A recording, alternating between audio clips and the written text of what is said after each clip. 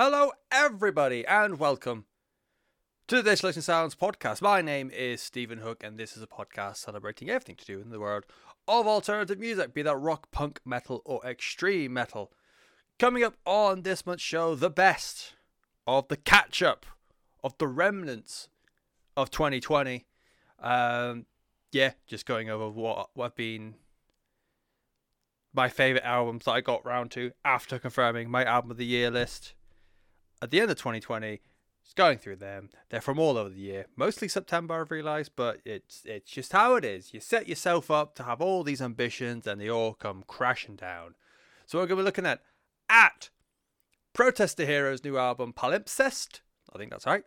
Alpha Wolf, A Quiet Place to Die, Silence is a Bomb by the Hawkins, Melted Bodies with Enjoy Yourself, and Respire with Black Line. And we'll also do like a quick run through of the best of January 2021 playlist, which is going to have these bands as well as every other album, like remnant of 2020 album that I've been listening to, because from here on out, aside from the Fallen Limbs album that I want to catch up on, everything from now should be all about the brand new year, the year of our Lord 2021. Hopefully a little bit less shit, but it's not started that well. But I feel like the reason why 2020 felt so bad is because we had all these hopes and dreams and it all came smattering down. With 2021, we can only go up. I've just watched the Arsenal Wolves game. It can only go up. There's not much further down we can go from there. But anyway, on to this month's proceedings. Remember, we are monthly now. I say we, me. It's monthly now. I've got to try and do things to pay bills. And unfortunately, podcasting stuff comes secondary. And also, I feel like I can get more out of a listening experience and review experience by doing them monthly. It's all boring. What's the word?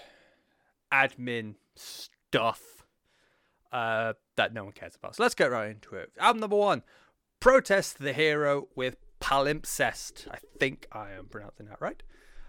It is the 5th album from the Whitby, Ontario, Canada natives. It is their first album since 2013's Volition. They had a stopgap EP in the middle there, 2016's Pacific Myth, which I remember having a really weird release trajectory. Weren't they doing it like every 2 songs behind a paywall, and then they released the whole thing as a whole thing anyways, with a new pay amount?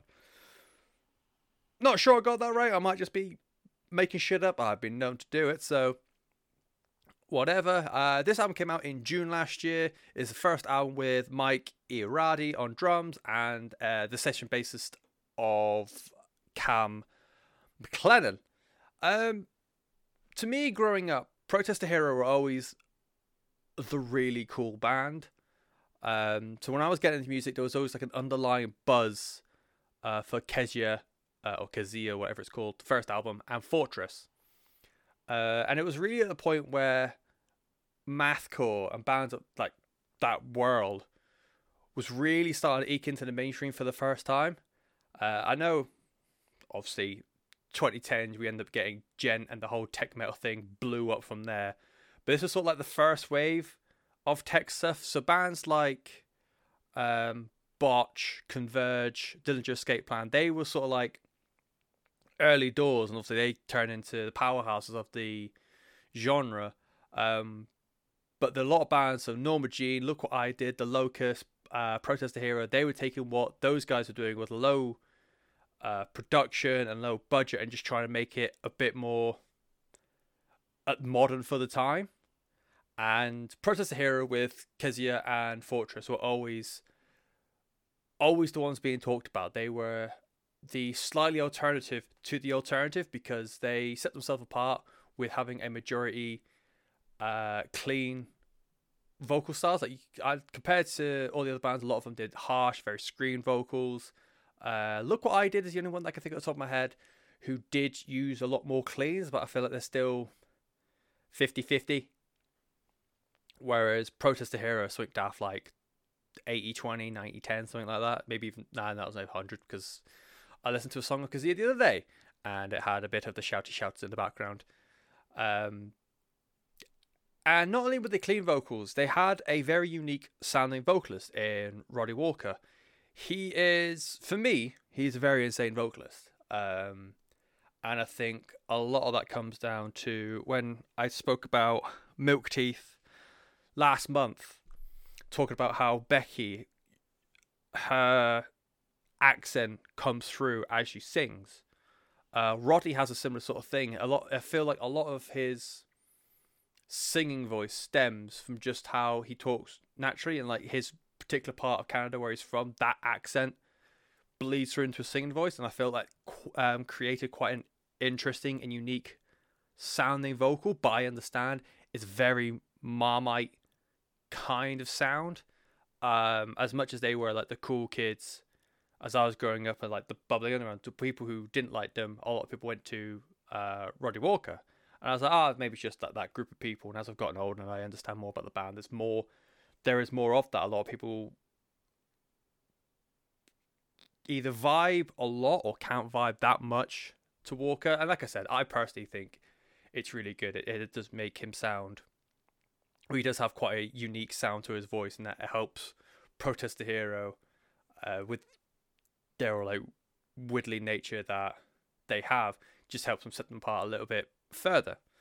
And it's actually Roddy Walker's vocals that caused, well, not caused, but it played a part in the delay between not only Protest the Hero albums, but Protest the Hero releases in general. In 2018, Roddy, I can't remember. I think it was like directly after a show. Roddy was complaining about like more discomfort than usual for having played a live set, and went to the doctors, and they found out that he had some vocal cord issues that, if weren't treated soon and it wasn't treated as like a serious thing, it could have led to irreparable damage that perhaps could have curtailed Protest the Hero forever. Or at least a Walker fronted Protest the Hero. And fair play to him. Like, it took a lot of, I know EPs are quite hard to like maintain momentum at the best of times, but not only were they like trying to hold on to momentum with the Pacific Myth EP going on from Volition, they now couldn't do anything because they had to, health always comes first for anything. And so they rehabbed it. He got back to full health, and then they got back to the studio. And I think he sounds just as good as he did before. Like, I feel like based on those early albums through to Volition and into now, it's like it still feels like a very natural progression for his vocals and for his sound and for the energy and power he has in his vocals. Like that first song, The Migrant Mother, that like huge notes that he hits in the choruses, which I'll touch on a bit more in a bit, but with the swell of the orchestrals in the background and him hitting those like massive notes, it just, it is goodish. It is goodish. I love I've spoken before, I don't know if it's like a symphonic metal thing or a power metal thing or whatever it is, but I think it stems from like the cheesiness of those two genres to have like a really big impactful note backed on by some kind of synth or orchestral arrangement. It's just it is. I keep doing the okay symbol. I don't know why I keep doing it. It's an audio podcast, fuck's sake.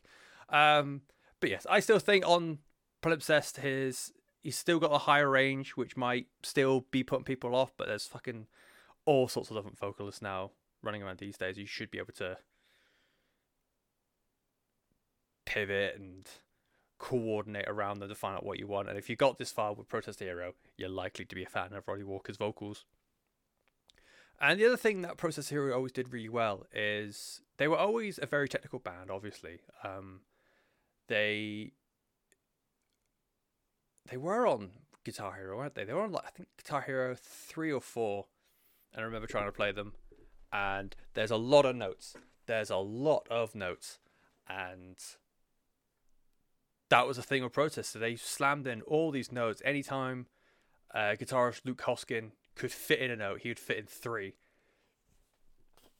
But they didn't fall victim to what a lot of tech metal bands go through, where they were fitting all these, all these beats, all these notes, all these different technical licks and riffs, fitting this all in, but still maintaining songwriting structure. Every song that they did it in, it still felt like a song. It felt like it had a verse part, a chorus part, a breakdown, or a solo part. It still felt like a natural way for the music to progress, whereas a lot of bands just do, look, I'm a grade 8 in guitar. Can you play songs? Fuck no, I can't. You know? And it continues on this. Luke knows where and how to slide in notes and extra little accents here and there to like add to his playing, but it doesn't take away from the song's direction or the song's rhythm. And it works. He works with Protest Heroes rhythm section, which is Tim Miller on guitar, as I said before, McClellan on bass, and Aradi on drums. It does feel like he's working with them as opposed to in spite of them, which I feel like happens a lot in especially modern tech metal sort of bands, the ones that came through as part of like that gent movement. And so yeah, as for the album as a whole as itself, again, The Migrant Mother, I love a lot about that song. The intro, you go into it and think it's just going to be another sympho kind of introduction to a song that's been done 1,001 times, but the way it just sort of carries on and the rest of the band building around it, and it continues, and you realize that it is an integral part of the song's makeup.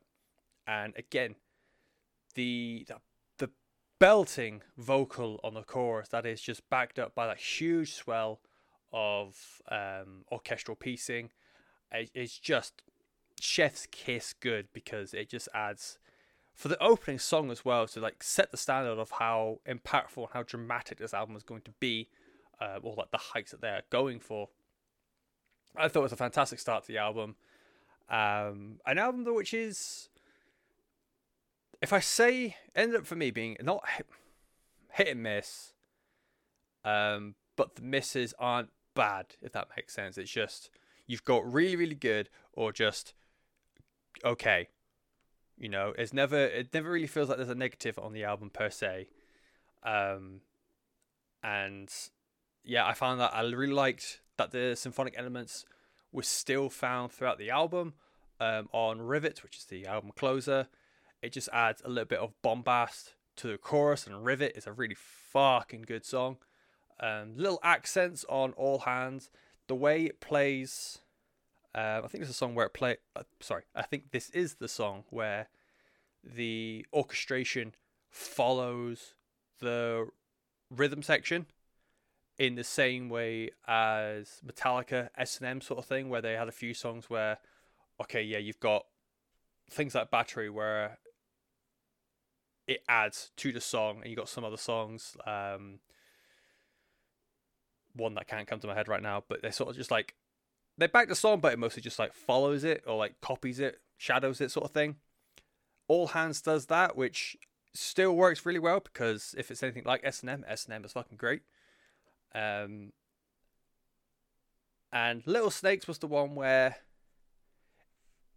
as opposed to All Hands where it like backs up the rhythm section, this just felt like another part, or like it almost just like fell into the rhythm section, like even further down the pecking order than the bass. And you know, compared to All Hands and Rivet, it wasn't as good, and I don't think it was as effective. It was still a nice little addition just to have that extra little layer to the band's sound. But if you're gonna, I felt like they set the standard on Migrant Mother, on All Hands, on Rivet, to really have the orchestral parts be part of the song, not just, you know, look what we can do sort of thing, if that makes any sense. It's got me hankering for an album full of like symphonic mathcore now, which I don't know how far away that is. I know some prog metal bands have got like synthy sways going in now, but like a full orchestral part, like a full orchestral layer to a Mathcore album, yep, please. And all the orchestral arrangement credits go to their orchestral arrangement producer. There we go. Mile Petzeltsaurus, which I know for a fact I pronounced that wrong, but I tried.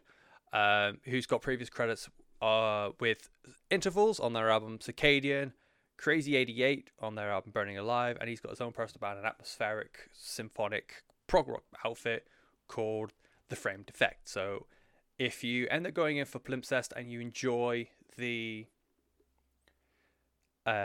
like symphonic technical elements, they're the ones that you want to go to like the next step, I guess. And I think I will be going along there soon, because they've just released a new song tail end of last year, which makes me think there might be some kind of a new release coming soon for this year. So yes, definitely get myself on board with that. The album as well, it's got like little to go along with its symphonic elements. It's got a couple of interludes. It's got Harbourside, Mountainside, and Hillside. Of course.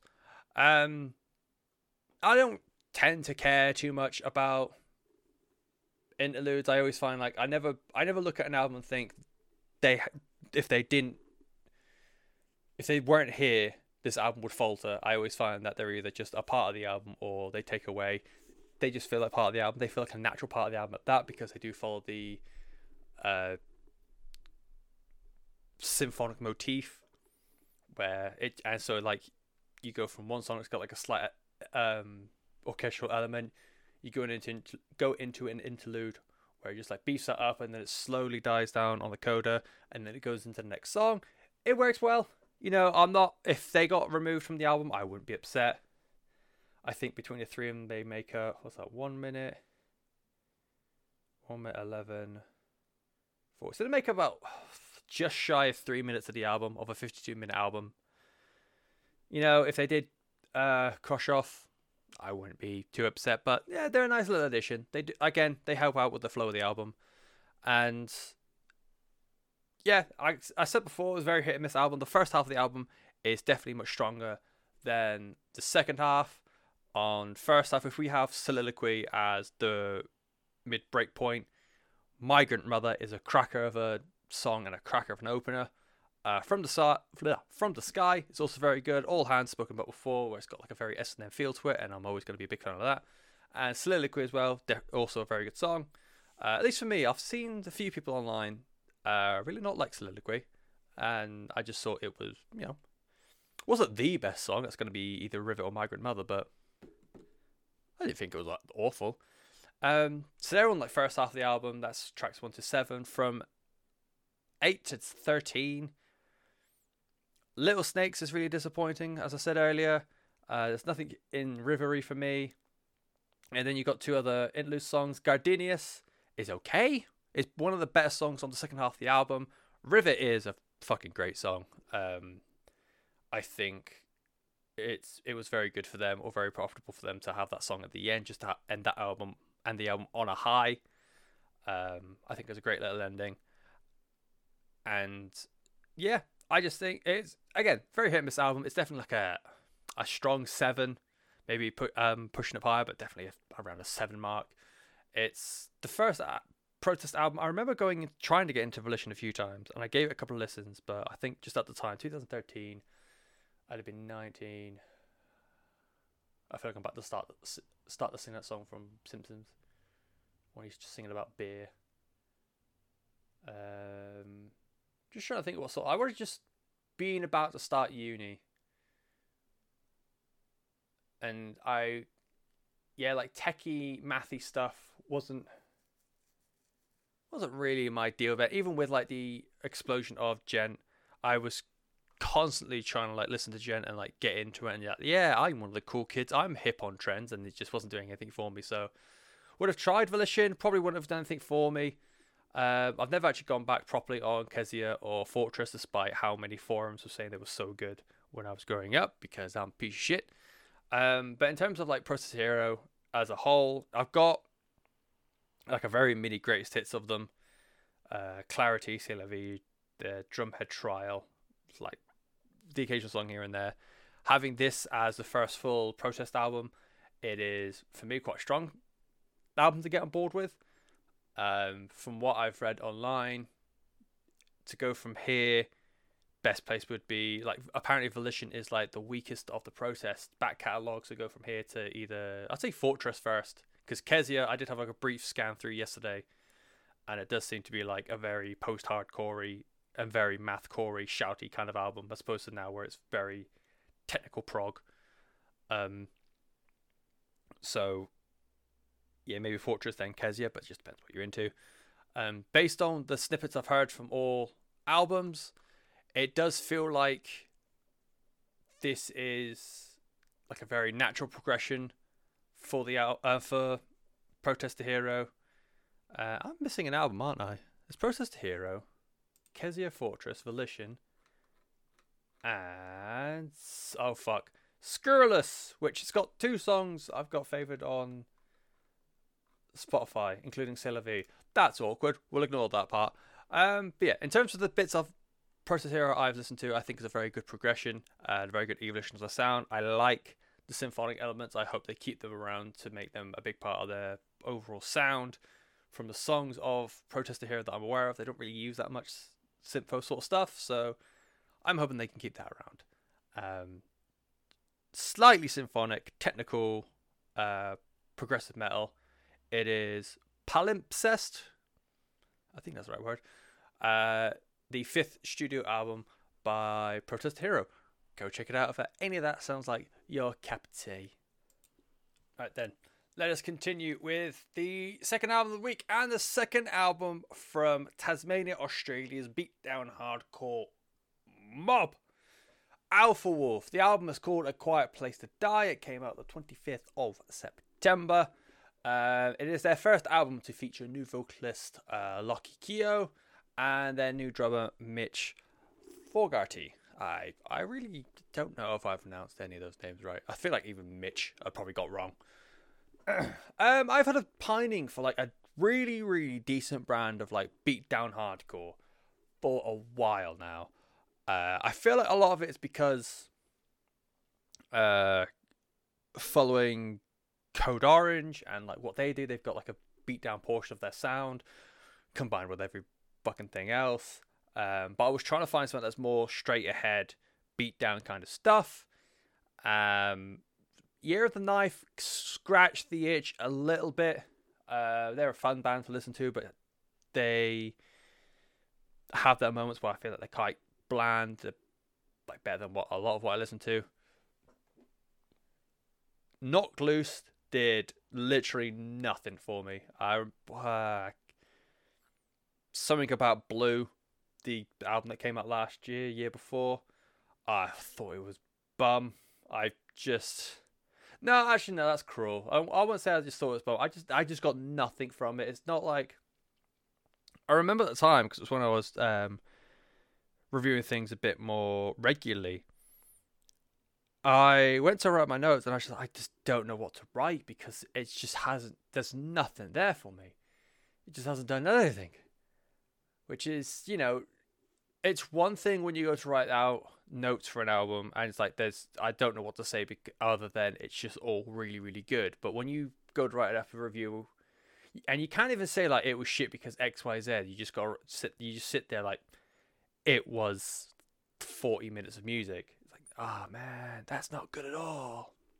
So, yeah, I've been trying to look out for a aggro beatdown hardcore sound for a while, and between Bandcamp and a friend of mine who's a lot more into hardcore music than I am, and like that beatdown metalcore, deathcore sort of new metalcore kind of scene, between them, it all led me to Alpha Wolf and this new album. And Alpha Wolf are part of this like Australian core scene, which is just absolutely fucking wild right now. You've got Die Artist Murder, you've got North Lane, you've got Parkway Drive for sort of like the upper echelon sort of thing, and then like just underneath the surface, you've got Ocean Grove, you've got Polaris, you've got Thornhill, and there's bands that go even beyond that. I know a lot of the beatdown new metalcore sort of stuff that I was looking at A lot of it was coming out of Australia. So there's like a huge scene down there that's just itching to explode and become the next, big cultural scene for music, if it isn't already. And Alpha Wolf sort of occupy that niche of like groovy new metalcore. It's the way I described it. It's groovy metalcore that's sending leery notes in class to new metal, which made sense in my mind when I was writing this up at 1 o'clock in the morning. And its progression of the deathcore sound on their first album was a Mono. Come on, Spotify. Yeah, first album Mono. Or even before that, actually. Shit. On Origin, of course. That's just a straight up fuzzy deathcore sort of thing. They get a little bit of bounce in Mono, and like early seeds of what they do on Quiet Place to Die.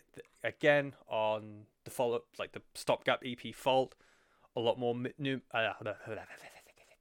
a lot more metalcore-y, and then we're up to it's a much more polished sound. The production is a lot more better on this album. And just, it's weird just to listen to. It's a lot cleaner, but when they go for like the really dirged, really like blown out sound sort of thing, it still sounds very crisp. So it's like, to make it feel like it's meant to be sounding like that, instead of it's just they kicked over a microphone and thought that would sound really, really good. And for the album itself, it felt like kind of a slow start. I'll forgive the opening track, which is the title track as well. Just sets the premise for like some stompy things, and it's ultimately quite memorable. But again, I wrote it off because it's just an intro track. You don't really have to pay too much attention. And then into Creep, and then this like screeching feedback guitar effect, which the band use a lot throughout the album, and at first it's quite annoying, but once it settles in, I actually do find myself enjoying it. And yeah, having that over like some stomping riffs, yeah, it was alright, but it just felt really disjointed. I feel like they were relying on that like start-stop riff effect a little bit too much, not to the same extent as a Code Orange, where they'll stop a riff halfway through, do something spooky, and then carry on again. This is literally that's just like dun dun dun dun dun dun dun dun dun dun dun dun dun dun dun, and it's just it's one thing to have that kind of guitar riff, but when you've got the bass and the drums and the vocalists all stopping as well, so you just keep getting this like fractional seconds of just complete silence. It's just very, like, again, very start stopping. It becomes quite annoying after a while because there's no flow to the song, there's no direction. So yeah, I think to me Creep is a bit of a write off of a song. But then you get to Golden Fate Isolate. That's where for me the album really starts kicking in. The mid section of this album is really, really strong, from Golden Fate Isolate all the way down to Ultraviolet Violence. There's a playful new metal drum intro that goes into the chorus. That will drop on It Doesn't Matter in the end. It hits so fucking hard. The chord progression, the chord scaling on that on the chorus itself is amazing. But like at the start of the album, it's like, but like a little drum troll, it doesn't matter, and that hits again. It hits really hard. But when you've got like the rest of the song playing, and then you just got like a very, very quick drum roll again, and then halfway through the song, the chorus comes back in. It just seems to hit that much harder because once the first chorus hits and like the song begins, you start settling into, okay, this is a aggro new metalcore kind of thing we got going on. And then when that boom explosion style effect hits, that's when it's like, oh fuck. It just, yeah, for me it just hit a lot harder than the opening chorus, and I think there's a third chorus, and then it's the same thing again. And the problem that Creep had, where it felt like very stop-start and it felt quite empty because of that, where they've got that screeching guitar effect and they put that over the whole thing. It's sort of like layering over the top of the whole sound. It makes Versus sound fuller because now there's always something going on, even when everything else is doing start stops off that like sort of thing going over the top. It just feels like there's still something there. There's still a song there, and something as simple as that was holding the song together quite well, by the skin of its teeth, admittedly, but it was still just grabbing on. From there, you go into Akudama, which is the I feel like the lead song of the album. I'm pretty sure it was a song that was out on Bandcamp as the preview of the album and got me hooked in. And that's it. Akudama is an undeniable highlight. It's a little bit more up tempo than Golden Fate and Creep and the intro. And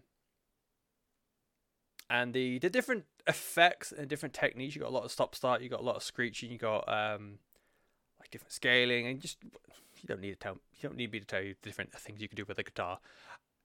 All of them coming together and clashing together, and the music video as well. I found, I don't know if it was like an intentional thing or not, but the music video for Akudama has got loads of different visual effects. You've just got them playing on a rooftop, playing in a studio.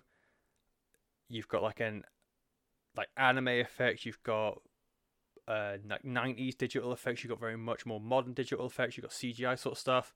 That sort of like clashing of different visual styles, I feel like echoes the different audio styles and different playing styles of the guitarists in the song as well. Again, I don't know if that's just a happy accident or not, but I feel like they bounce off. It's a clever synergy between video and song, and the drop of the like chorus shell, like Akudama, oh boom, that really hits as well. And that's the whole point of, I feel like, this kind of genre, just to get those bits where you sort of build up and then you just got knocked flat in your ass by how big the sound of the band is. So yeah, Akudama, very, very good song. Acid Romance, to me, just didn't do anything. Of the midsection that I was talking about, I say Acid Romance is a bit of a lull. So go from there into Rotten Pieces. Excuse me.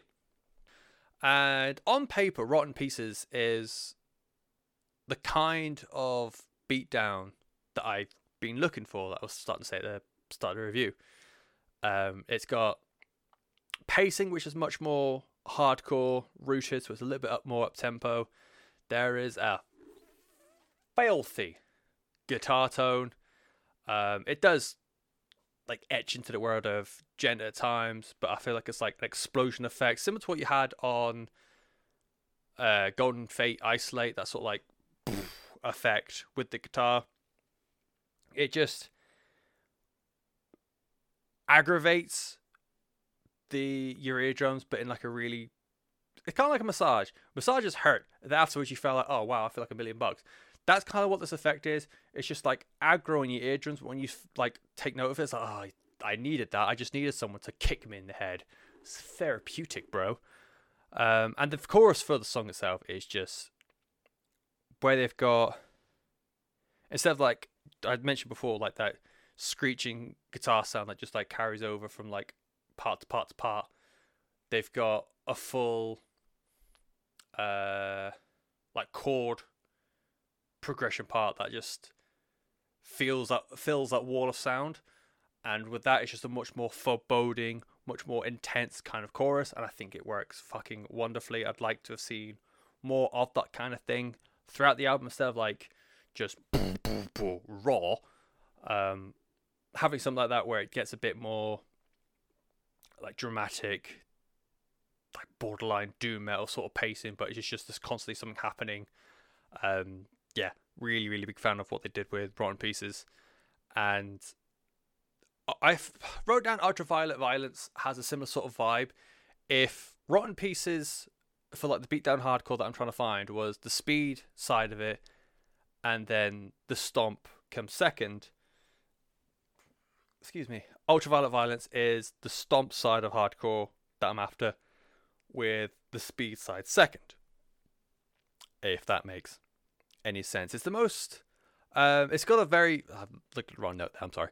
It's got a very minimal verse. It's very slow. It's like a 1-2 riff. with dabbles of electronica and something in the background, and then just explodes, is what I'm trying to say. Explodes into this really fat chorus, fat with a PH to make it extra cool, that would easily fit in. I wrote down, and I still agree with it now, fits in easily with something from All Hope Is Gone by Slipknot. That sort of like very crunchy groove, like you can feel the fingers pressed down on the fretboard for each individual riff, or like as the riff progresses. And yeah, line it up with something like Psychosocial, or the song All Hope Is Gone, or maybe even Dead Memories as well. Just line it up with something like that, and I feel like they are, like, this could easily settle in as well. Bleed For You is a great little detail. I felt like it was a very necessary detail for the band to show that they're not that one-dimensional, that they can only do this like beat down kind of sound. It's the most traditional metalcore song on the album. It's got a very clear verse, chorus, very melodic edge to it, and the melodic edge is throughout the entire song. The female vocals suit the song really nicely. I feel like it's a really nice juxtaposition against Kyo, who he also maps his voice to meet the song. So he's not still going like the microphone is halfway down a cert and he's screaming into oblivion. He has got a much more, it's still a harsh vocal, but it's much more pronounced now. It just sounds more like, kind of like Ollie Sykes on There Is a Hell. It's still a crisp, it's still a harsh voice, but he does enunciate a lot more. I feel like Lockie does go through sort of steps on, or those sort of depths on Bleed For You. Of a weird comparison, or weird, like, I remember when Bleed For You reminded me of a TRC song from the 2013 album Nation. There's a song called Between Bridges, and if you're unaware, TRC were I think they still technically are around, but they just don't do anything. TRC were a rap metalcore group, or rap hardcore group, that was out around the turn of the decade. And despite being termed rapcore, they weren't that shit, or at least I didn't think they were. And yeah, they had a song on Between Bridges on Nation, which in itself is a really, really good album. It was good at the time. I haven't gone back to it. It might be shit now. Whatever. It was fun for the time. Really fun album called Nation, and there's a song in there called Between Bridges, and you've got like, almost sounds like a 90s Gwen Stefani on there as well. And the way, the slight delicate echo of her voice, and having that kind of very like emotional, very clean style of vocal in amongst this very aggro hardcore. And even on Bleed For You, it's not aggro compared to the likes of like Akudama or Rotten Pieces, but still not exactly fucking the Rasmus. Yeah, I just felt like they were kindred spirits, as they were. And I have no idea why my brain went to there, but if you listen to both songs, you might hear it too, because, you know, that rapcore, very, very like blink and you'll miss her rapcore scene, which I think was pretty much TRC over here and Stray From The Path over in the States, and that was it. Stray From The Path? I always get it mixed up. Yeah. I always get those like group of bands, Stray From The Path, the guys who did Her Name Was Amber, bum, bum, bum. I'm getting sidetracked. Anyway, fair to songs, I might be talking shit. I'm definitely talking shit because I'm trying to remember rapcore bands from 2013. Yeah, Bleed For You, the most traditional metalcore song on the album. Really nice expansion of the sound, gives them like an extra feather in their cap. Really, really fun. And from there, the album kind of peters off after Ultraviolet Violence. And again, it's not necessarily anything anything bad. It's just the final 3 tracks, nothing grips you the same way as that middle section does. The Mind Bends to the Will of Its Own is fine. There's a lot of like really there's nice blast beats in there. The fact they were doing that sort of thing, I kind of wish like more songs had something similar. But outside of that, there's nothing really holding the song together. Restricted, R18 Plus is probably like the closest that you would get from those final three of being what's considered to me a good song. There's a lot of really good riffs in there, but they just seem. It seems like there's a lot of good riffs that would have turned into like two or three really good songs instead of just like sort of mashing them together. And then Don't Ask, I haven't even got a note on it. Oh, there we go. Don't Ask is the odd one out. Oh yeah, so Bleed For You is different, but fits the theme of the album, and it feels like Bleed For You feels like it was a song that the band wanted to write that was against their natural sound or the sound they built up. Don't Ask was the song it felt like they were told they had to write. They're like, we need another ballady sort of song on there. Go off and write one. It's like, well, we've got one. We've got Bleed For You. It's like, I know we want another one. But we're not feeling it. It's like, no, you have to fill a quota. Go write a slower song. And it just does not feel very natural to the rest of the album. Again, to compare it to Bleed For You, I never listen to Bleed For You. I was like, this is a fun little melodic interlude for what's been just 30 minutes of getting my head smashed in. Whereas Don't Ask was like, is it a cover? Is it a bonus track or is it something like that? So yeah, I don't feel like Don't Ask was a worthwhile addition to the album, but yeah, that again, that's what the fun thing with reviews. It's all down to personal taste.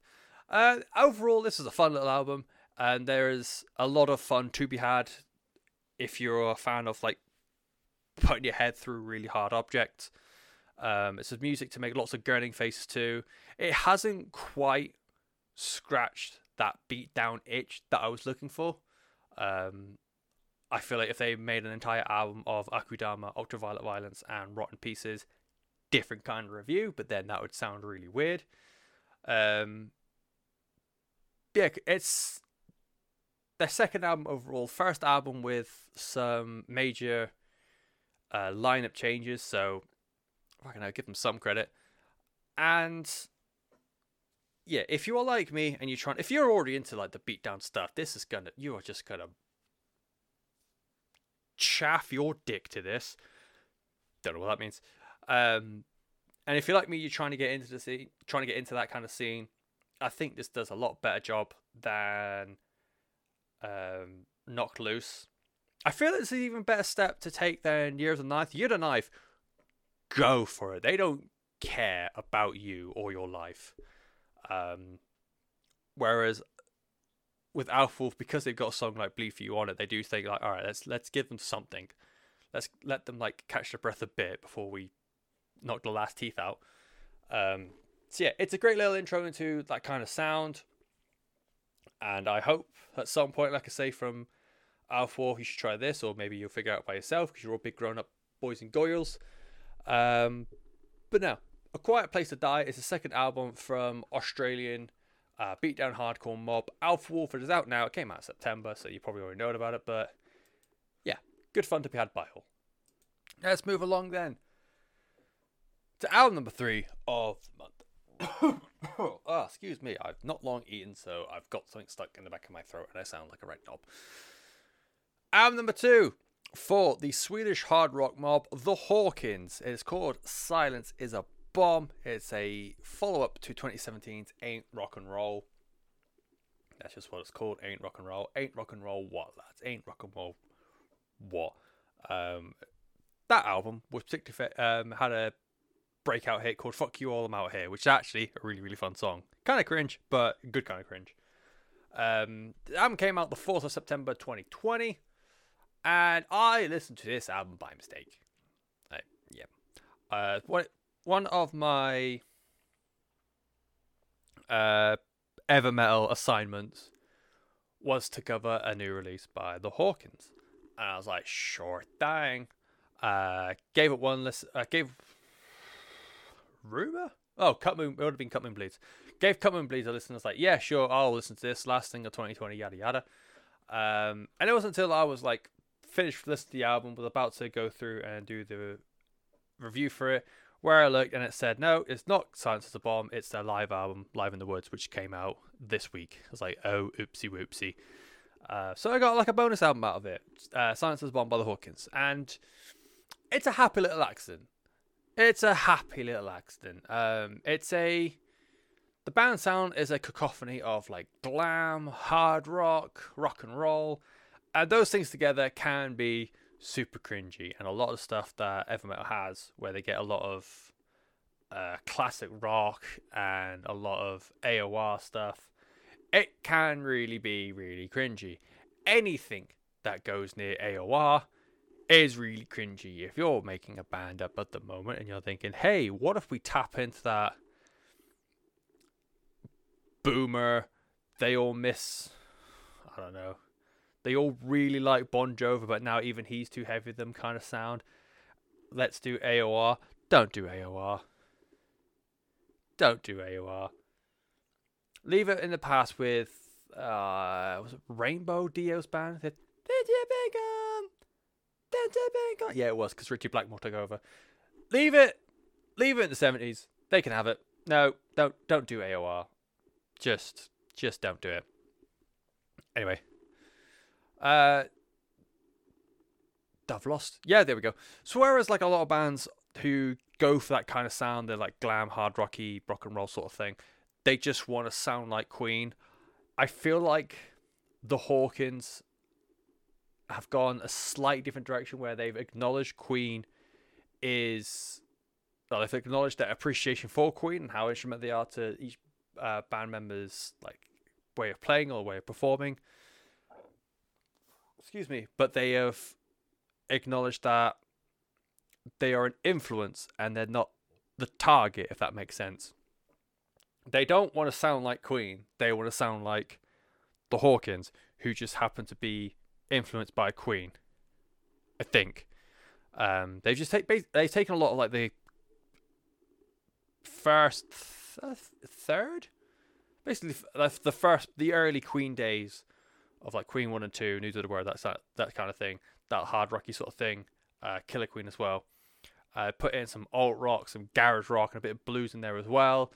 They remind me on that point of like being Queen, but not, to Aaron Buchanan and the Cult Classics, which is a bit of a niche comparison, but I remember seeing Aaron and the Cult Classics a few years ago live, and I even made note then, is like he's got such a presence and bravado on stage where he wants to be on par with Freddie Mercury, but he's still making sure that this band sounds like them. And I kind of get those sort of feelings from the Hawkins as well. To a lesser point, and probably more like known name, The Darkness as well. I know The Darkness really wanted to sound like Queen, but they knew where to start, where to make it The Darkness, and where not to make it Queen. If that makes sense as well. You get it. It's not Queen, but it's similar. I think it's been really well produced. It really accentuates the crunch of the guitar against the grizzled vocals of Johannes Karlsson. There's a lot of like glam vocal hooks in there as well, just to like, it's the sort of like earworm kind of stuff where it like gets stuck in your head, and there's a lot of that sort of thing. A lot of it is like really cheesy classic rock kind of stuff, and it is a lot of earwormy kind of things, and it's really fun for that reason. Rumor is the album's first main track, and it is all of that. It's everything I've just said. It's crunchy guitars, it's massive vocal hooks. It's a really energetic opener to set the mood for the album, because it is, again, just like fast-paced, quite chill. Fast-paced, quite chill, that's the thing. Easy listening hard rock kind of thing. And then you get to High Low, which is like the third song in the album, having said all that. It feels like the Hives covering Latter Day Foo Fighters. So a very crisp, crunchy kind of sound, but it's just like very meandering, very melodic alt rock kind of stuff. And it's probably the most emotive song on the album. It's a song about relationships and how both parties are always so strung up by what happens afterwards, and etc. and etc. And it feels like a little lot to have it so early in the album. Like I said, the rest of the album is very quite gung-ho and very punchy and very like toe tapping kind of thing and head bop.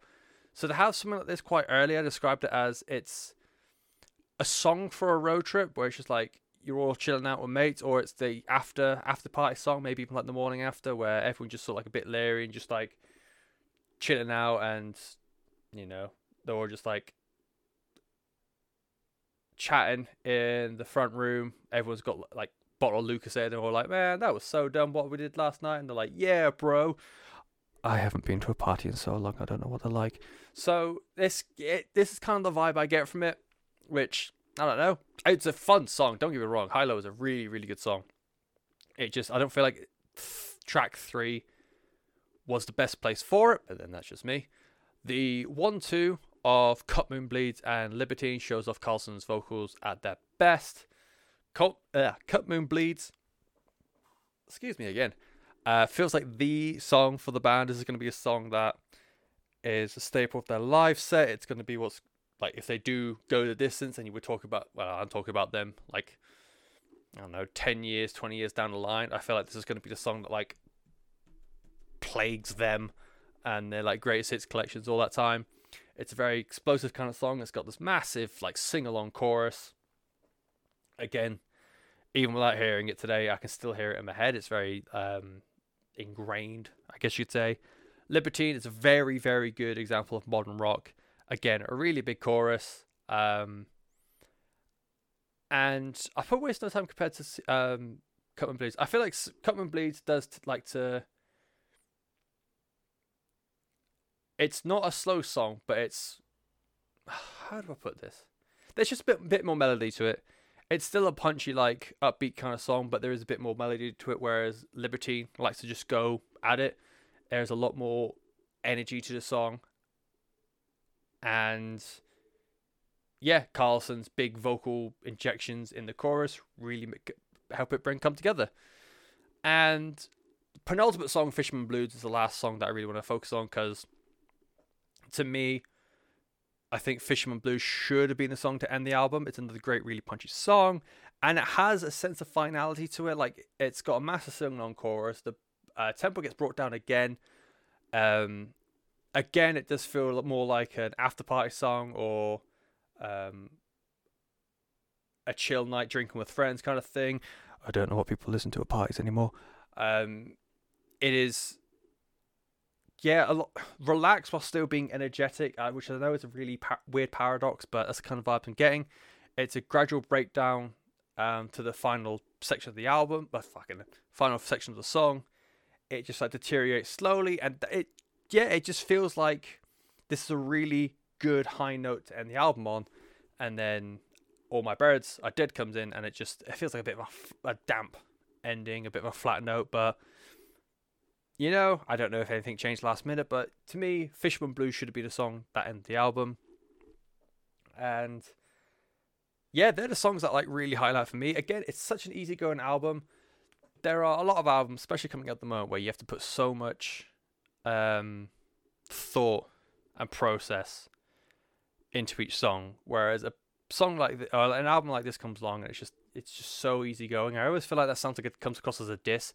It's absolutely not. When you've got something like Protest the Hero and Alpha Wolf, where you have to put so much thought into what's happening around you, Silence as a Bomb is just like, just let it wash over you. The same way a lot of people think to AC/DC these days, where it's easy going, hard rock. You can focus on it, you can have it on the background, you can relax to it, you can have fun to it. It's just one of those albums. The good bits are really, really good. So like Rumour, like High Low, like Cut Moon Blues, like Libertines, like Fisherman Blues. The bad bits just sort of fall flat again. I think All My Friends Are Birds. Nope, that's not right. What's called at all. All My Birds Are Dead. A bit of a damp way to end the album. I didn't feel. What was it? No, Stranger Next Room. I remember. I just didn't think it was, as fun as the rest. Black God, I think, was one where I don't really have. Again, it was a nothing song. Minute could have been a really fun song. It could have been a really good song, actually, if they stretched out. I know they were trying to be cute by having a song called Minute. It opens with a song, give me a minute now, and it is literally 60 seconds long. I get all of that. I completely do. I just still think probably a bit poo compared to if you stretch that song out to even like 2 minutes and just have a really upbeat garage punk kind of song. It would have been a great addition to the album, but that is me. But yeah, great to have in the background. Great to have as like something to work out to. It's a very versatile album. It's work out to, vibe to, hang out with friends when we're allowed to again. And it's again. I always feel bad for saying there is just albums that are simple and easy to listen to. It's not a dig. You just need that sometimes. It's fun. It's fine. It's cool. It's fine. It's cool. It's fine. It's probably not fine. They're probably gonna come for me now.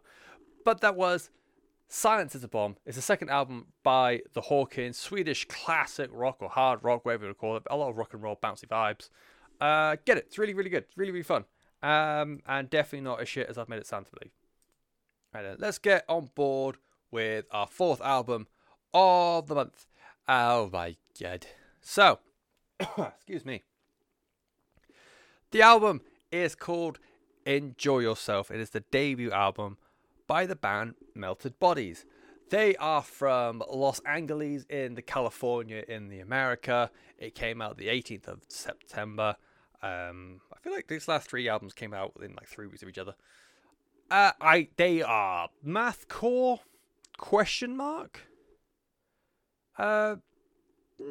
Yeah. So anyone who has heard this album, Enjoy Yourself by Melted Bodies, will know or will hopefully understand why I'm really like haphazardly trying to open this, because where the fuck do you even start with an album like this?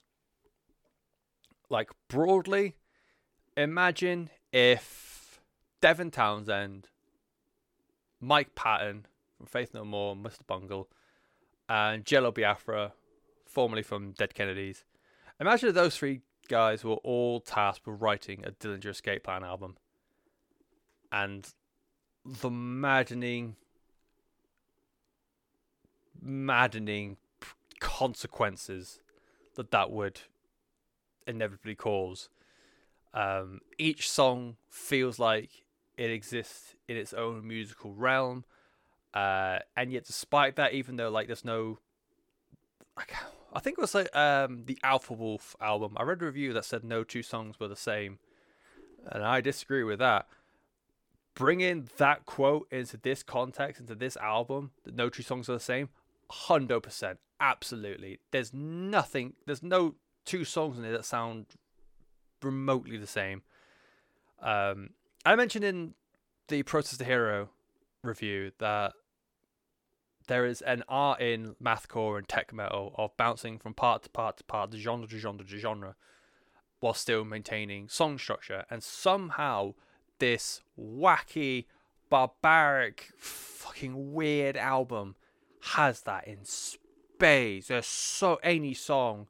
It's an album where any song could have been the single, but it still wouldn't give you an idea of what was to come. 99 Cents we'll start with. Anyone who's listened to Italian prog mathcore band Distrage, fucking great band. 99 Cents has a lot of those kind of vibes, a lot of Distrage vibes. It is industrial, it is metalcore, it's got a bit of thrash in there as well. It kind of felt like a personal attack because the song is all about consumerism and materialism, and it's like a spoken word part which is very Patton-esque. Getting laid off from a job. I don't need it, but I want it. It makes me feel special, and then inevitably you get it and you feel a little empty. And that is like the twofold thing with materialism. You want something because it's shiny, you get it, and it's like, well, now I've got a thing. Yeah. Cool, I guess. So can relate those vibes. The ending has got possibly the most frustrating thing in recorded music. Second most frustrating thing about this album somehow, which we'll get to. But it's got a conversation between two women. I think one of them's Paris Hilton, although I'm not too sure. But it's a conversation about how, I think so. We went to the mall and it was the recession or something, and so everyone had no money because they were afraid to lose their jobs, and the jobs weren't paying because they didn't have any money from their their higher ups. So everything was on sale. Everything. You could have gone for the entire day shopping and still had time the second day. It aggravated me so much listening to these two women go on about how like the world was like on its ass. Relatable. And no one could spend any money because they thought, what if I get like let go next week? I need to pay bills, need to put food on the table, and they're like, oh, shopping. It's like, oh my god, it makes me so blindingly angry every time it comes on. And because it's such a great song, it comes up on my shuffle quite a bit. And I listened to this album a fucking fuck ton. So I constantly had to hear that back and forth. I was like, oh man, I can't be doing this. This is agony. But they fucking kept it going, didn't they? They fucking kept it in, the fucking bastards. And like, so from that aggravation of a very, very good song, you go into Add People, and that ricochets from like a Death Doom sort of thing on par with like Asphyx, and you got thrash, you got metalcore, and then you've got synth pop in there because why the fuck not? It's lyrically very, very clever as well. It addresses the like plaster effect of trying to like, you know, think happy, be happy, which we all know is a crock of shit. How many people with depression, someone comes up and says, just cheer up, and you're like, oh, thanks, I fucking fixed everything, you cunt. And like, it's that whole thing of, I don't know if I'm like thinking too deep into it, but the perspective of like social media and like the popularity of social media, only spewing out the happiest and most attractive people, and the song just goes like, we only want the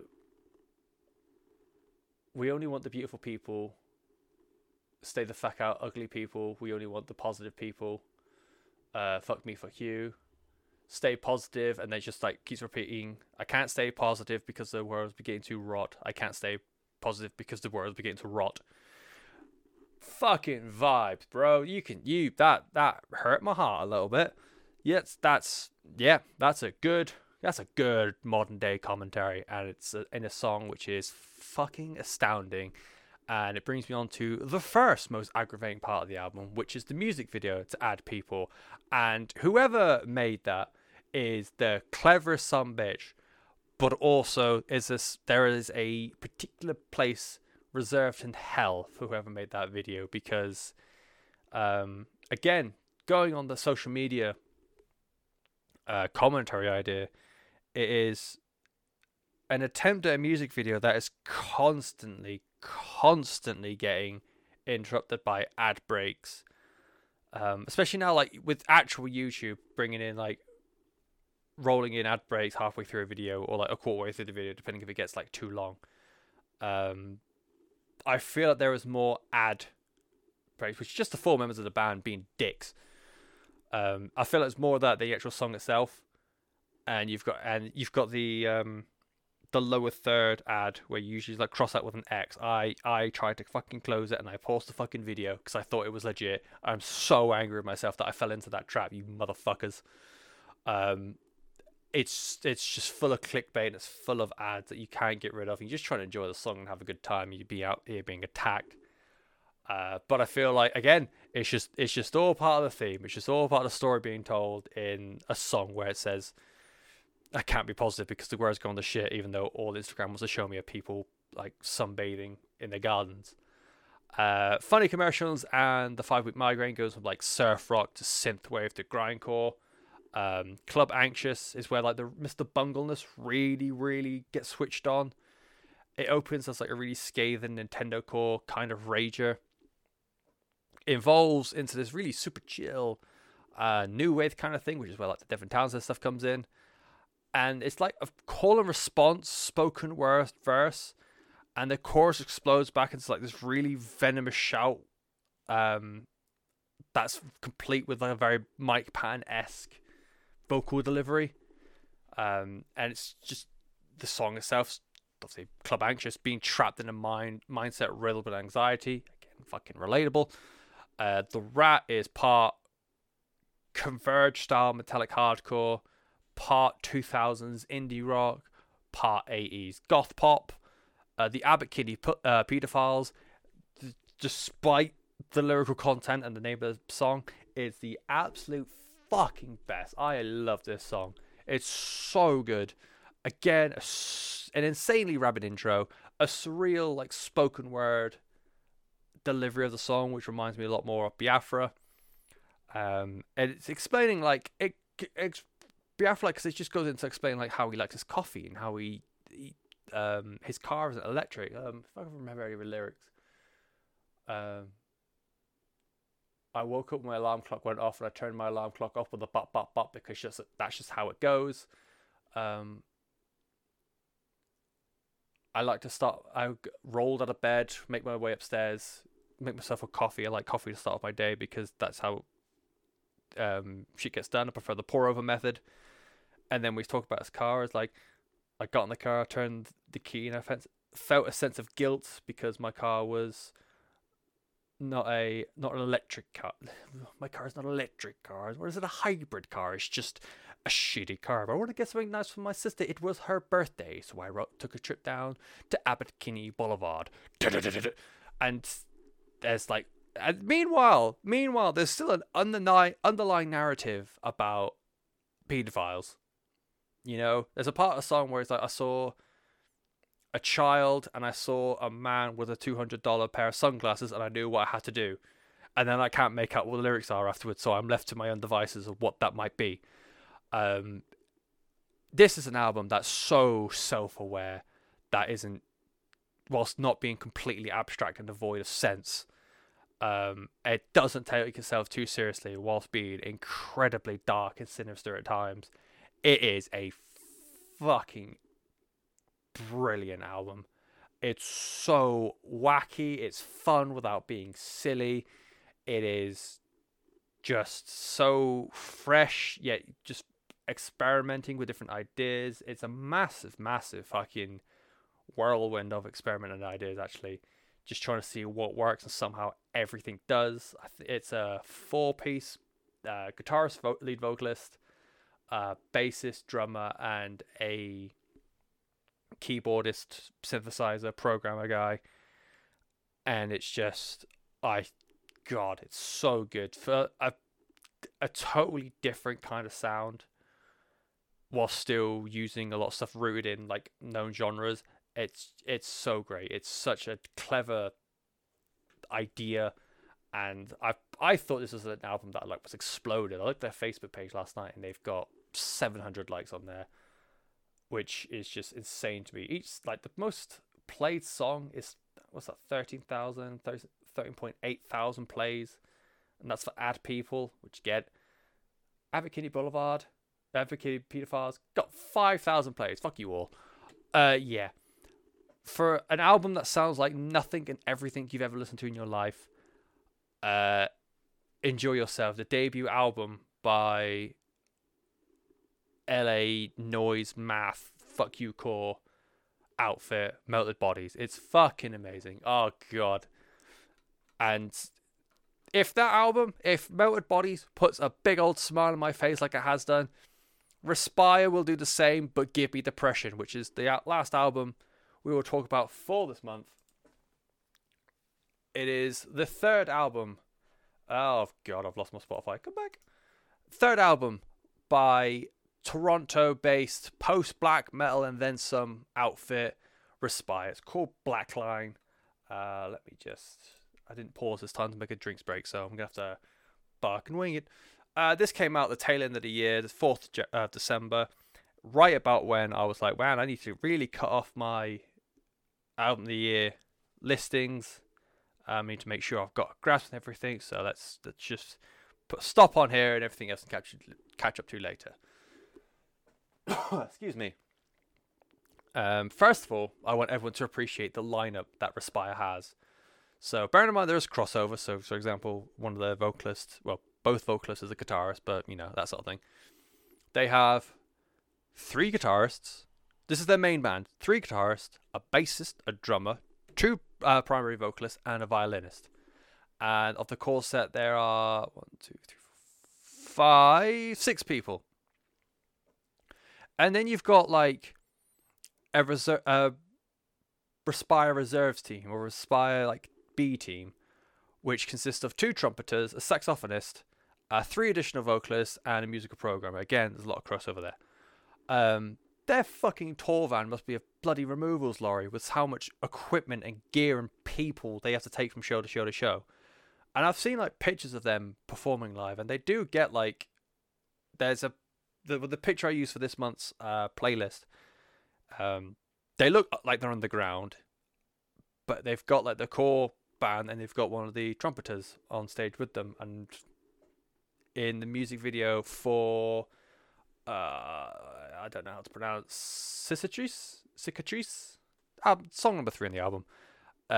He's not there for half the music video, and then when it's his part, he comes in. He becomes an integral part of the band for the rest of the song. You know, it is a wild, like really unusual setup they've got as a band, and I will get into a bit more how the violin affects the sound, because God does it. And I've called them like post black metal as well. There's a lot more to the band's sound than that. It's post black metal, it's screamo, it's a bit post hardcore. There's a little like edges of like punk rock in there as well.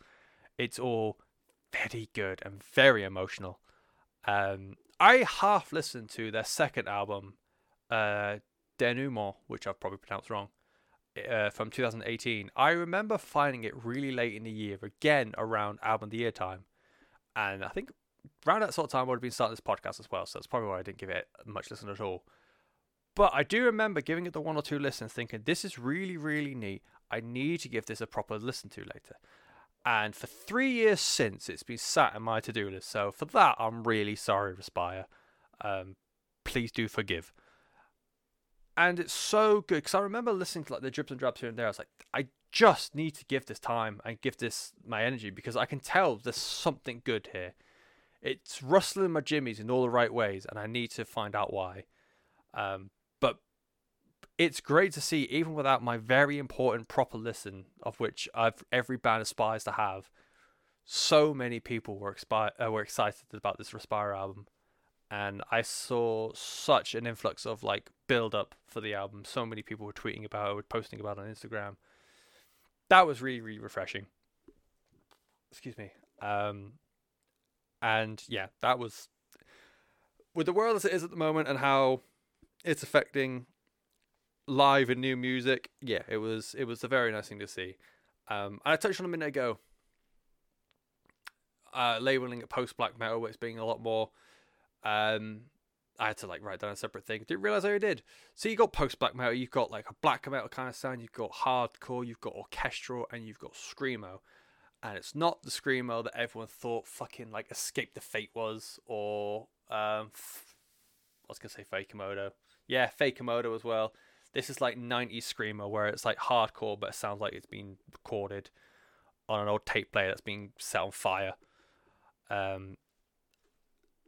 Except this time it's got a pretty decent production job.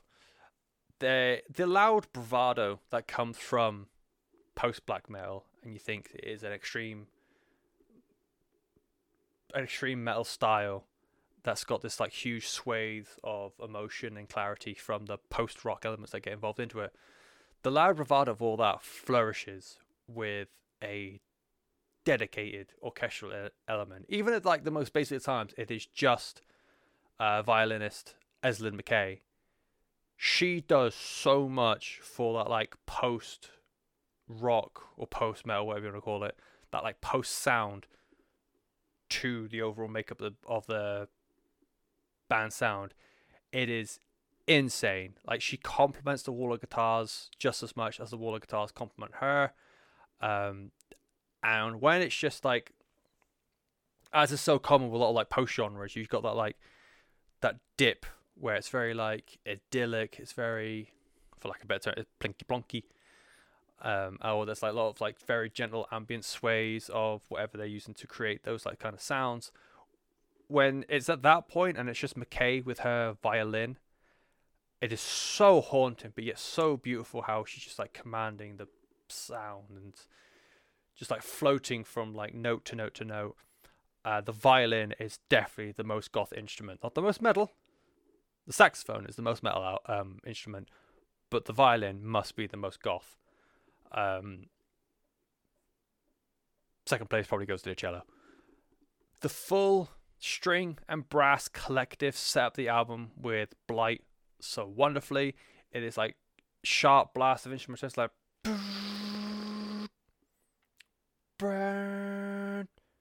I've just taken all the majesty and the beauty out of it, but that kind of like, it's sharp, but it's not aggressive, but it's still getting you into the vibe of this is going to be a like a very attacking kind of album sonically. It feels like it's building up to the very stoic fight where it's like dark clouds and basically even raining of a TV show like a Peaky Blinders or a Game of Thrones sort of thing.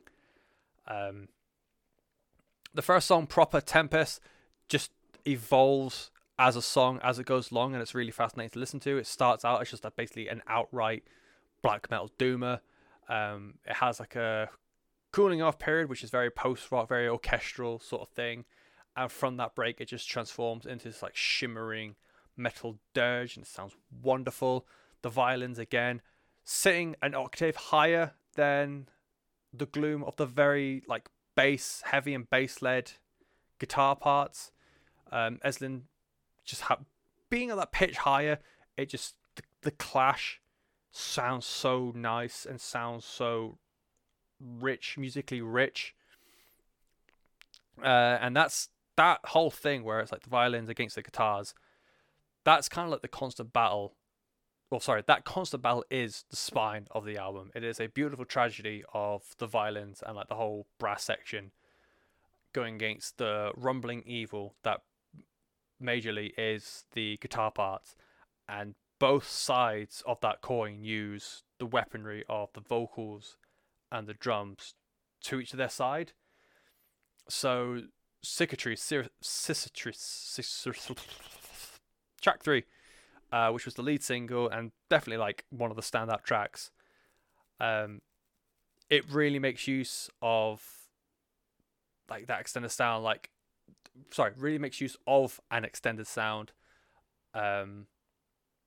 You've got like rhythmic clapping to like carry the beat into those like really minimalist breaks, and then where they've used like dueling harsh vocals in like the first part of the song, when you've got this like very minimalist part to use the vocals as a weaponry, you've got one vocalist who maintains like a harsher sound, and you got one vocalist who is more kind of like emo yell. It's cleaner, it's a like cleaner vocal style, but it is like there's so much energy to it. It's kind of like the Dan Campbell or I can't remember his name, but lead singer of Spanish Love Songs, where it just sounds like they're on the brink of crying, that kind of thing.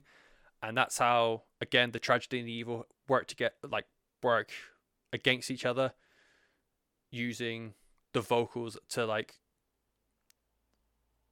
carry the end or carry the mood of the album. If any of that made sense, it made sense in my head at least. And yeah, I think that that influx of like a more raw emo kind of vocals really worked well and made Cicatrice sound like such a bigger song than it already was. Zach Buggy of Dead Press described Tempest into Cicatrice in particular as Lovecraftian opera, and I think that's such a great and fascinating way to describe those two songs, because I just think it's so accurate and so nail on the head. To move on like further on the album, Embers to End, there is a short transition midway through the song which differs a lot from like the post-rockian nature of the rest of the album, which I really liked. There's like a bass lick from Ben Oliver, the Respire's bassist, Obs, and then their drummer Travis Dupuis, I really hope I got that name right, has like a very snare heavy drum roll, and then the subsequent beat after that has like a way more like punk rock kind of vibe. I'm definitely into it, because if you want to like combine dramatic orchestral music, thrilling like post black metal with like energetic punk rock, I'm always going to be about that life. To Our Dead Friends, fuck me, that is a painfully emotional song. It's short, and concise in comparison to the rest of the album. There's only 2 other songs that's shorter, and one of them is the intro. It has like a shadowing, clean vocal, and for whatever reason, I think it sounds like a female vocalist, so I don't know if that's one of their extended family. I did have their names a minute ago, but I closed the tab. Or yesterday, sorry. They do have like additional female vocalists, and I feel like it's one of them. If not, maybe Eslin herself. And that very innocent sounding, very clean, harmonic female. I really hope it's female now. Female vocal, just sort of like floating over the top as that how the harsh vocals are sung. It made me think of like, is this meant to represent like the friends that are gone? They're the innocent voice, like they're like the more angelic voice, so to speak, and that kind of threw me out a little bit.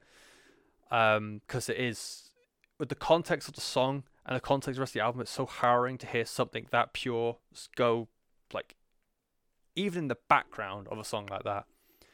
And the final verse is just sends you. I remember reading through the lyrics last night, and I could feel myself welling up, which makes me sound like a right dick.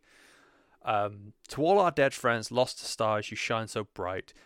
They couldn't see you, yet they're so blinded by the fight. The world's a desperate place, we're not built for all alike. You dreamt life could shine softly at night. I think that's just fucking wonderful. Horrifying and so sad, but so beautiful. That idea, like, obviously, friends lost their, like, friends in the stars, wanting to see, but this is like my interpretation, wanting to see the light through the trees, but they just couldn't because of all, like, the mental health issues that have been plaguing people, this past year especially, but obviously for years and years and years, trying to see the light through the trees and just could never do it because of that, like, bleak outlook that mental health gave them. And as bad as the world is getting, it may be just that some people just choose not to, I don't know, just can never seem to get there. There's always something stopping them, and for some people it just gets too much, and that's why, you know, the light shines brightest at night. That's kind of what my take is, like, friends who just can't make it despite their best efforts. And it's, if it is that, and I've read into that correctly, it's such a sad narrative, but it's something that is unfortunately very familiar. And to be worded and to be delivered like that is such a testament to Respire, and how, again, the delivery of that really innocent, very pure vocal, along with a very disparaging, like, raptured vocal as well, like them duetting or shadowing each other. It is so done so well and to such a high standard that it's just worth gawking at in a morbid kind of way. And then the final song on the album, Catacombs Part 2, again, beautifully sees off the album. Loads more. It's very violin heavy again, which I've become such a big fan of. And it is such a gradual build. It's the only song on the album where I reckon you could, incorrectly, I'd hasten to add, but you could argue that there is a certain level of crescendo chord to it, because it is just like a despondent, angry opening third, and then the second third is very, like, quiet, very minimal. That's, like, for me, the part of the song that's very reflective. You're angry and you're letting all your aggressions out, and now you are reflecting back on that trauma and reflecting back on all the things that just happened. And that final third, that's a slow rebuild. That's like the gradual increase back to where you should be. And the fact that the song, like, almost has a hard cut into rain is haunting. It's so good. It's such clever, like, storytelling through song, if I've got any of that right, or that's just how I've interpreted it. The fact that I can interpret it like that shows that they have, like, this energy for storytelling. I feel like I'm, like, trying to defend AEW in wrestling, just how they like can control and draw stories out from next to nothing, and how it makes you really think. This album is an absolute journey, which I know is a really wanky thing to say, and I hate myself for saying it, but there's so much emotion. It's romantic. It's so brutal and aggressive all at the same time. Every single song has a vibe of that. Even Blight, which is just an orchestral brass part. To borrow again from Zach Buggy at Dead Press, I will link his review because obviously he's done a better job at talking about Black Land than I ever did. It's as if a screamo band wrote the scores to the end of the world, encapsulating all of the apocalyptic chaos and final fleeting moments of beauty within a sonic structure. And again, that it's as if a screamo band wrote the score to the end of the world. That is so spot on, especially with like that cut in Catacombs where it builds up. The static creeps in, and then boom, and then it's just rain. And the one final quote I'll leave is from Respire themselves. It's from their Bandcamp. We are not defined by the ugliness of this world, but by the beauty in our hearts. Strike your match and set fire to the world, to that which rots us all.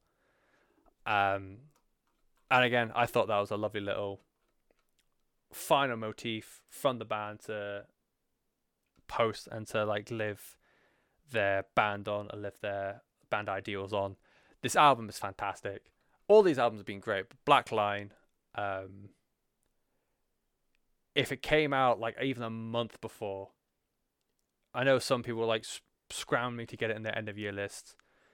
If it had been out a month before, this would have top 10, top 5, top 3 for a lot of people, including myself. It is wonderful. It is, if you are, God, please be interested. The third album from orchestral post black metal screamo outfit from Canada, Respire with Black Line. It is out now. It came out in December. Go and find it. I do not think you'll be disappointed at all. And that is it. That is it for the month of January. They are the best parts of the month. But before we go away, I will just point out that I have the greatest hits of the month. So all the things that I've just talked about there, plus all the stuff that I just listened to throughout the month. Again, it's mostly just been getting rid of all the last minute stuff from 2020 that I never got around to. So we're just going to quickly blast through that to show the sort of things you have on offer, and hopefully something in there that piques your fancy and you want to go take a look at. So just had a sip of water and let's go.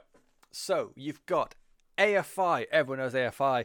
Gothic tinge, alt rock stuff. They haven't got an album name announced yet. I know they got like a 2021 release date. 2021 release year. Don't have a specific date yet, but it's going to have an album out this year. I've got Twisted Tongues on there. Alpha Wolf, you already heard about. Bouncing new metalcore. Shenanigans. Architects, their brand new single, Dead Butterflies. In lieu of their album, which is coming out in 3 weeks from recording. I think 3-4 weeks. I think so. I wasn't very keen on Animals at all. I'm still not. Black Lungs, I kind of thought was a bit of a dud as well, but then it's a massive grower. I really like Black Lungs now, and Dead Butterflies is a massively emotional song. Probably more emotional than I think. Actually, I was gonna say more emotional than I think they did on Holy Hell, but I might backtrack. It's at least on par. So the new Architects track, the Avalanches, they were a very experimental, very influential hip hop act from the early 2000s. Had an album out in 2001. They had a falling out, came back in 2016, and then the third album now, which is called We Will Always Love You. It is a lot more spacey, a lot more ambient than what I had before, so I'm not kind of into it, but 2 songs on there, We Go On and Take Care of In Your Dreaming, which has Denzel Curry among the other people. Give it a go if you like your hip-hop to be weird and wacky. Well, not wacky. Weird and ambient, I guess. A lot of sample stuff. The whole thing with Avalanches, they were very, very big in like sample hip-hop kind of thing. Averted, old school gent metalcore sort of thing. It doesn't make sense to call gent old school, but I have a review in full on Evermetal, which makes sense of that. Buried Alive, which is the like latest like viral thing in the alternative world. It's a husband and wife duo. The latest song, Blood Orange, is amazing. They go to like a much more rapcore sort of thing, but the sort of things I think his name is Charles. excuse me, the sort of things he can do with the guitar is just overwhelming to the point where even Tom Morello was saying, "Yo, you're pretty good, dude." And he's like, "Oh my lord," because as you would be if Tom Morello's saying you're a pretty good guitarist. It's the way I thought about it in my head is imagine if Hollywood Undead were good.